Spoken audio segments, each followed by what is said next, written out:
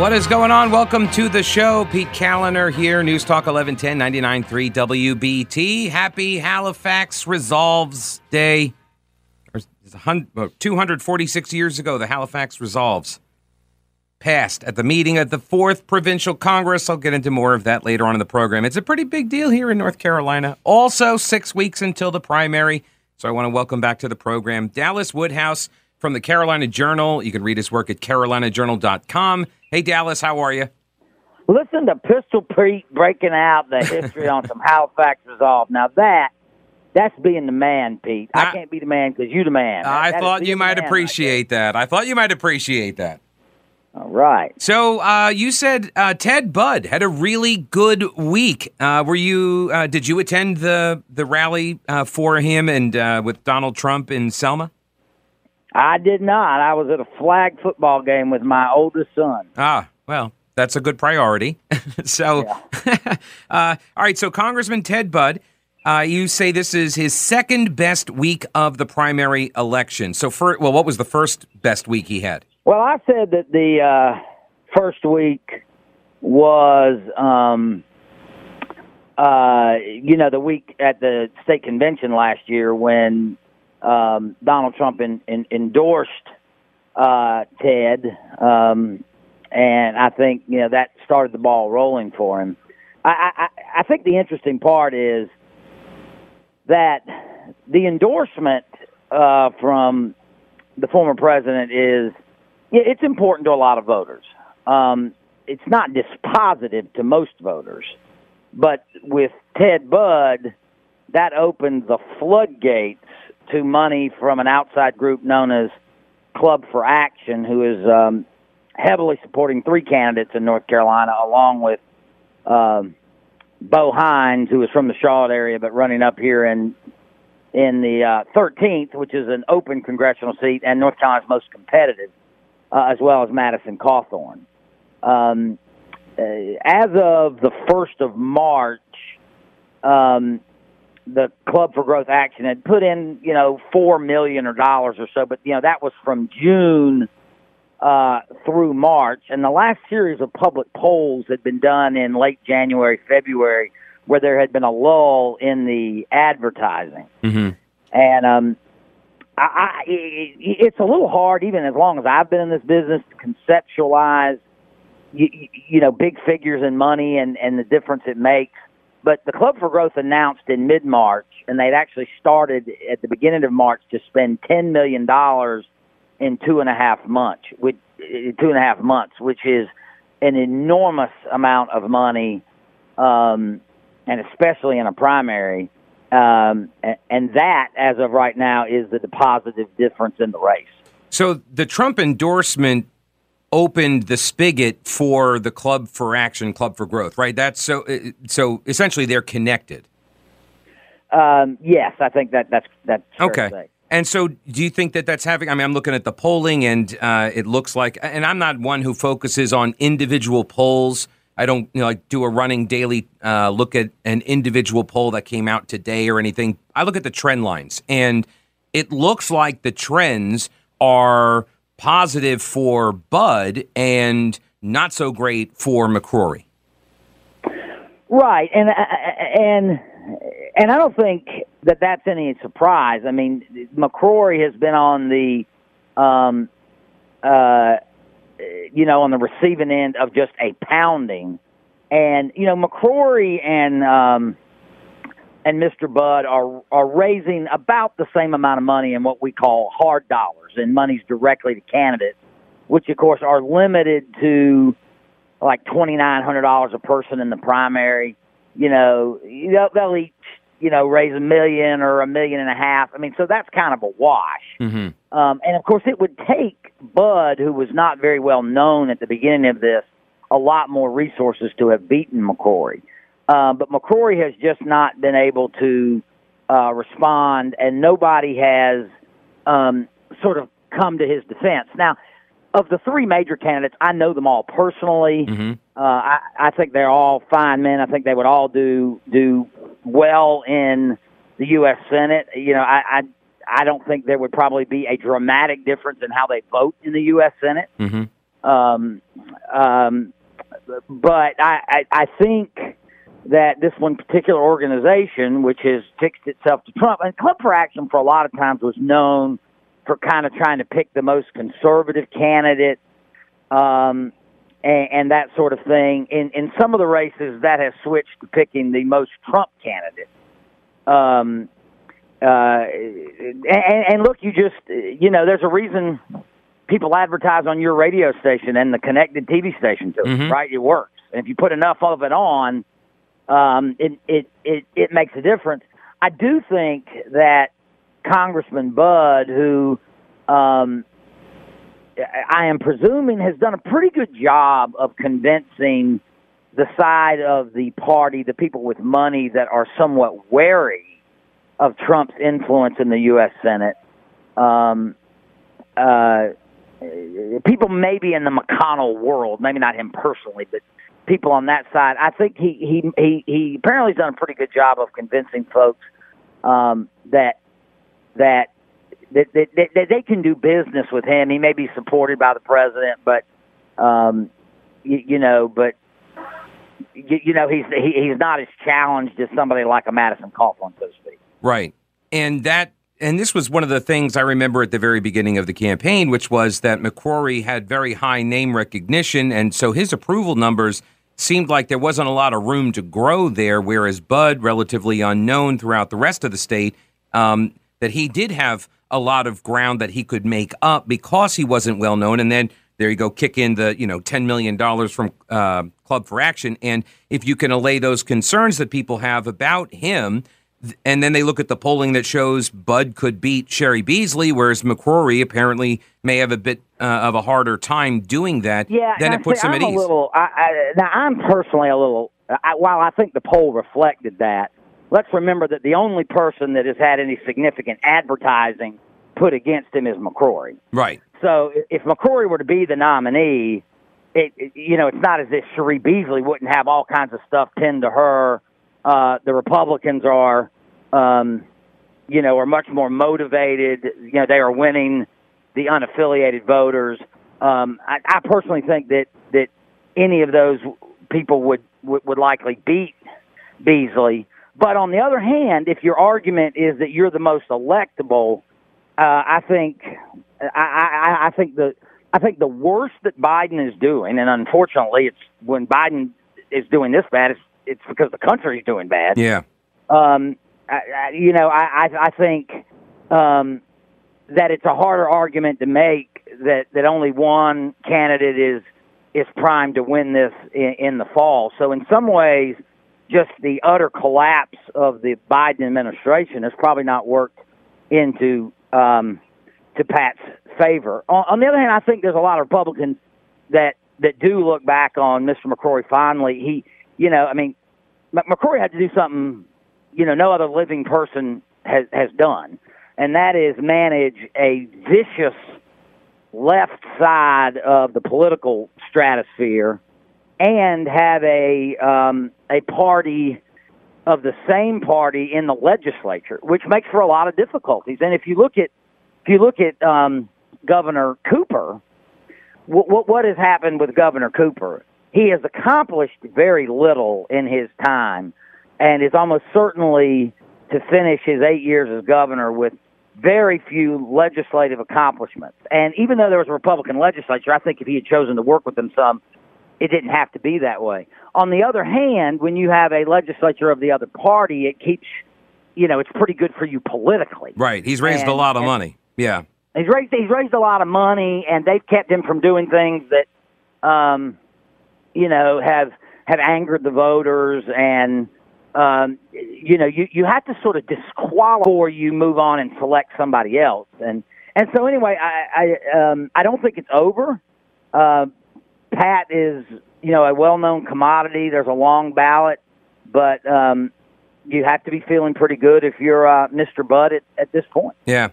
Dallas Woodhouse, CarolinaJournal.com. Read his work there. Dallas, always good to talk with you. Thanks for your insight.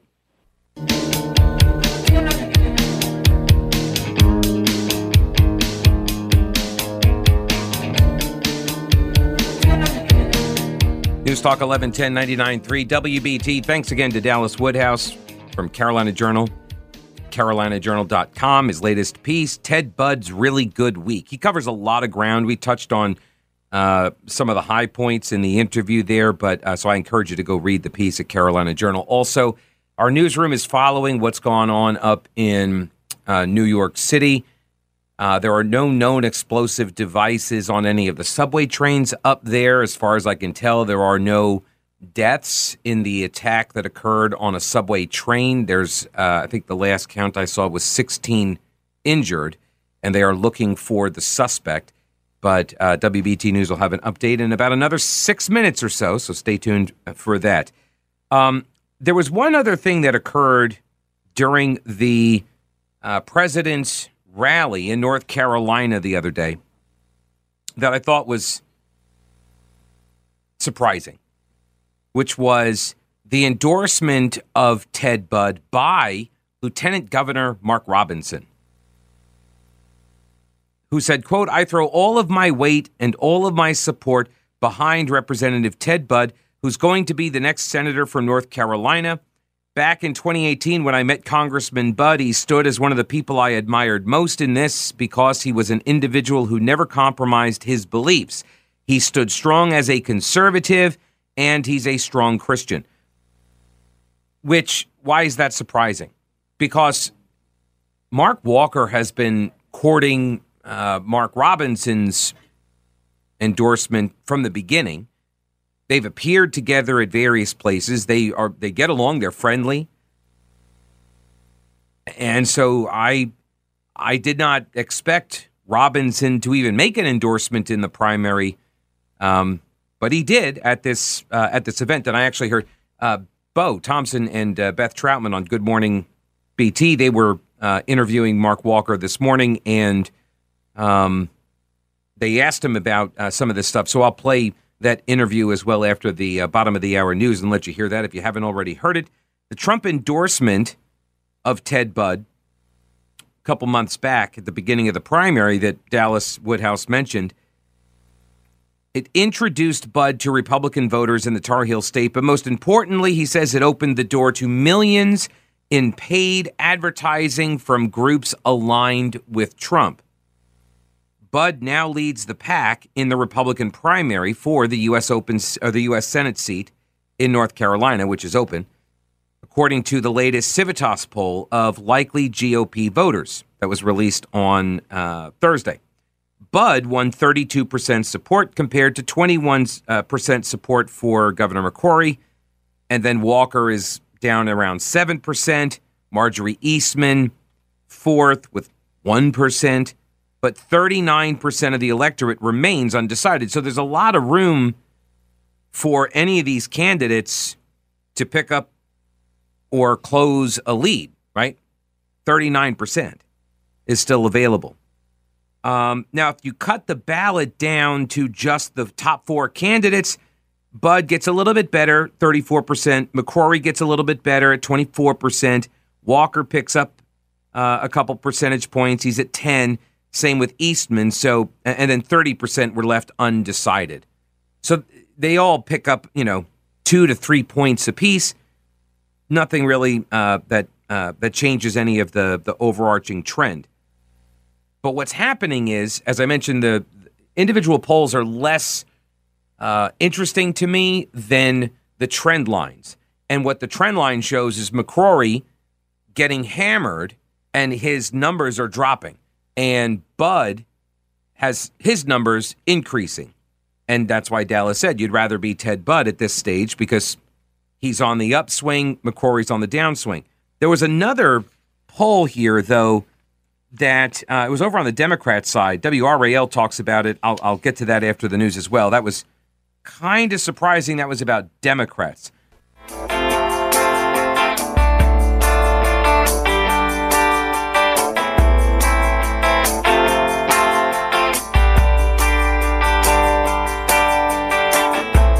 News Talk 1110 99.3 WBT 704-570-1110 1-800-WBT-1110. You can also email Pete at thePeteCallender.com. And get the podcast, of course. It's free. We take the commercials out, and you just get all of the pure distilled Pete in podcast form, and it's just one run through. It's like half hour, and each hour of the show is its own podcast. So boom, boom, boom, they come right in after the each hour is done. It's very convenient. Go to WBT.com and then follow me on the podcast page there. All right, so WRAL, they published the results of a poll, but they won't give us access to the crosstabs or methodology, which is always kind of sus. That's the hip term that the kids are using for suspicious. It's sus. Anyway, the poll shows Beasley with 37% support among 523 likely Democratic primary voters. Say that again. And as I mentioned, I'm not one to focus a lot on an individual poll, but this number and the lack of transparency in the WRAL poll crosstabs and methodology. The crosstabs are the things in the back, so the sections in the back of the poll where you can see the questions and it has it broken down, so you can actually see how the polling was done. Questions that were asked. You can see the different demographic breakdowns, because a lot of times when people in organizations put these polls into the field, if they get some results they don't like, they may withhold those results. And that's, again, sus. It's suspicious. It's suspect. It's dirty. You shouldn't do it. You should just produce, here are the full crosstabs. Everybody can see everything in the back of the survey. But WRAL hasn't done that. Not sure why, but this stat is kind of surprising and makes me wonder. It makes me wonder about the legitimacy of this poll. 37% support among Cheri Beasley. She is the only candidate in the Democratic race, right? Erica Smith bailed, Jeff Jackson bailed, although it looks like his consolation prize from the two judges with the robes is going to be a congressional seat here in Charlotte. 523 likely Democratic primary voters. That's the right group you want to be talking to, by the way. The likely primary Democrat primary voters. Not just registered voters, not adults. See, I don't care about any of those polls. Unless it's something about like a cultural issue, then I care about what adults think or registered voters think. But simply being a registered voter doesn't tell me anything, because if you don't ever vote, being registered doesn't matter. Your opinion doesn't matter. If you're not going to go vote, then I don't care what you have to, really, like as far as polling goes.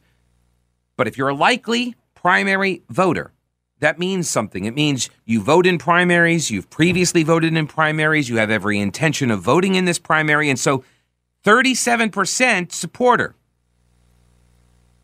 30, that's it. I think there are some other people running in the primary. There are some no-name people, whatever, and they're down at like 4%. But half of the respondents say they're undecided. How are half of these voters undecided? After all of the, didn't she get she got an endorsement from Obama already, didn't she? Didn't she pick up that? Half undecided in the Democrat primary. That's odd. Here's another reason I'm a little sus on this poll. The margin of error is 5 points. That's kind of high. You kind of want to see these polls to be somewhere in the neighborhood of about plus or minus 3. Plus or minus 5 means that you're starting to get further away from accurate. And the fact that they're not showing us the crosstabs, now my radar has gone crazy on them. Well, and the fact that it's WRAL. So yes, just by default, I'm suspicious of them. But the WRAL poll, which was done by Survey USA, I believe. Yeah, Survey USA. It was online, which has limitations, but nowadays, that's where you got to go. That's where people are. The results show 33% for Budd, McCrory with 23, Walker with 7. So that's in line with the poll that Civitas did as well. And they were looking at likely GOP voters. So it doesn't look good for McCrory. Now, again, this is the result of what Dallas Woodhouse calls an unprecedented multi-million-dollar spending spree from Club for Growth Action. The club, as it's known in political circles, spent $4 million in the early months of the campaign and announced in the middle of March that it would spend an additional $10 million to support Budd in the final 8 weeks of the primary campaign. A spokesman for the Club for Growth Action told WRAL last week that the group had already spent $8.4 million since the start of the election cycle to bolster Ted Budd's prospects. The organization plans to spend at least $5.6 million more by the May 17th primary. There's also a CBS, The Hill, Emerson College poll that found Budd with the support of 38% of likely voters in the primary, and that he would be favored in a head-to-head election against Sherry Beasley in November. Rural voters break for Budd. The McCrory campaign does better in urban areas than Ted Budd does, that shouldn't be surprising, right? The McCrory campaign is focused on McCrory's electability in November. However, according to the Emerson poll, Budd would beat Beasley. Walker would also maybe beat her, but Beasley leads McCrory 43-41. But to Dallas Woodhouse's point, he's the only one, McCrory is, he's the only one that has been subjected to the kind of negative ad campaign that the Club for Growth has been engaged in. What else? McCrory said that, quote, the independent vote is going to help determine this election. We think the election is going to be a dead heat. He said his pathway to the nomination runs through moderate Republicans and registered unaffiliated voters who may like Trump's policies but dislike his behavior and the hardline conservatives Trump supports. The WRAL News poll shows the former governor performs best with men, younger adults, and residents in urban areas, including the surrounding Charlotte area. Ted Budd dominates the pack across nearly all demographic groups. He does best with women, residents in rural communities, adults who are at least 65 years old, and North Carolinians who identify further right ideologically. One other thing I heard. President Trump, former President Trump at the rally the other day in North Carolina, I think he called, he made reference to the bathroom governor or something. He started ripping on McCrory for signing HB2 into law. Now, Trump expressed opposition to HB2 back when it was passed. I don't know if people remember this, but he said, what are you doing this for? And he was criticizing McCrory and the state of North Carolina for doing HB2 back then. But, and I covered this at the time, and I don't want to offend Trump supporters, but it was obvious in watching his comments and reading his comments in the interview that, and when I just went back and reread them again, he didn't understand what was going on in the city of Charlotte. He didn't understand what prompted the state law. He just didn't like the state law because it was creating this cultural issue. And he as a business guy, he's like, why can't you just go back to the way it was? Why does it got to change? Why are you doing all of this? He didn't understand that the city of Charlotte passed an ordinance that forced the issue, right? This is how it always goes. The progressives are always, on offense, trying to change the culture, trying to undermine institutions, tearing down. This is part of postmodernism. And so then the reaction was HB2. Now, what I found interesting on this was that the author of HB2 is Dan Bishop. He wrote the thing. McCrory signed it, yes. The legislature, they approved it, yes. Dan Bishop wrote it, and he's a Club for Growth guy. But here's the other thing. Lieutenant Governor Mark Robinson is out at the churches every Sunday, and he's talking about transgenderism. Do you think Mark Robinson would not have signed HB2? Come on.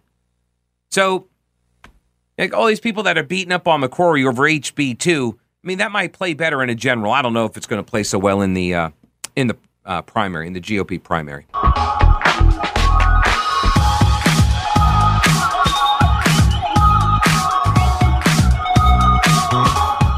News Talk 1110, 99.3 WBT, 704-570-1110. I will get to the Biden inflation stuff today.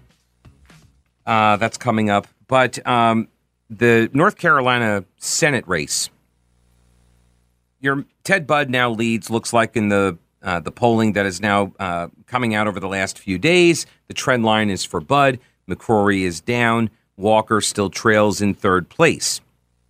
Mark Walker put out a statement yesterday, and it said, "We are grateful for all the encouraging calls and messages from voters across the state after Saturday's rally." Saturday's rally was when the president was in town for Ted Budd. "This past week, I was offered several deals to get out of the U.S. Senate race with the condition I would be a surprise guest at Saturday's rally to appear on stage and then endorse Mr. Budd as the best candidate in the race. If I accepted the terms, I would be praised," he put that in quote, "I would be praised by a couple of the speakers for being a, quote, great conservative." Because that's what a great conservative does, right? A great conservative bends the knee, right? Or no? "I didn't play this game in D.C., he says, and I won't do it now. I refused their offer. I would be disingenuous if I did not acknowledge I am somewhat disappointed by Saturday's events, but I am undeterred. My faith is intact. I am blessed with the prayers of the people, and I am at peace with my decision to fight for North Carolinians and win the nomination to be your next United States Senator. May God provide the path forward." Joe Bruno at WSOC-TV got a response from a senior advisor for Ted Budd, who said, quote, "We had zero outreach to Walker. What I heard was some folks friendly to him think he looks pitiful, and we're trying to figure out a way for him to get out of the race while saving face and hopefully preserve political viability for 2024.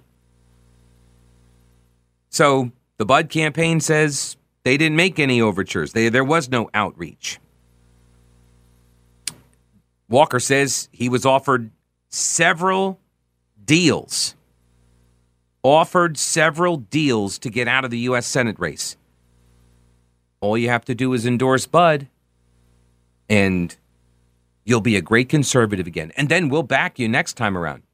By way of some background here, I feel the need to point this out again, that there was reportedly a deal between Budd and Walker initially that Walker said that they had conversations, and when they had the redistricting going on, they knew it was coming, and so Walker and Budd were going to get double bunked. They were going to have to run against each other. So they said, "Well, how about Budd? You run in the Congress, you run for re-election." Walker was going to go run for Senate. And that's why he didn't run for re-election to the U.S. Congress. He basically launched his Senate campaign at that point and started amassing all of these endorsements. And then Budd turned around and ran for U.S. Senate, jumped into the race. That's the story. That's the rumor. I think it's been reported, actually. So this would not be the first time that something like this has occurred or has been alleged to occur, right? And look, I don't know. I don't know if there was any kind of deal offered. I'm in the same position you are. You got these people that are making these public comments. And what really happened, I don't know. Did somebody communicate poorly? Was there some miscommunication about what was actually being offered at whose behest and all that? I don't know. But it doesn't look good. That's for sure. And the concern that the Budd camp has always had is that Walker is going to play spoiler and leave a center lane, essentially, for McCrory. That if Walker stays in, he siphons the more grassrootsy, conservative, Trump, populist kind of voters, that he siphons those away from Ted Budd. And in doing so, they split the support. McCrory ends up with enough support to win. Now, I think that might have been more of a plausible concern when McCrory was leading. He had the highest name ID. Ted Budd hadn't been endorsed by President Trump at the early stages, and so it was hard to say what might actually happen. But if Ted Budd is already up at around 32, 33%, and you still have another 30% that are undecided at this point, seems like that should not be really a concern, because you only need 30% in order to avoid a runoff. So if he can clear 33%, 34% even, and McCrory comes in under that, it's not going to matter. It's like you just got to get over 30% to avoid a runoff. All right, after the news, we'll play Mark Walker. He was on with Bo Thompson and Beth Troutman this morning on WBT. We'll play that audio and take a listen to his description of what transpired or didn't. Up next on News Talk 1110 99.3 WBT.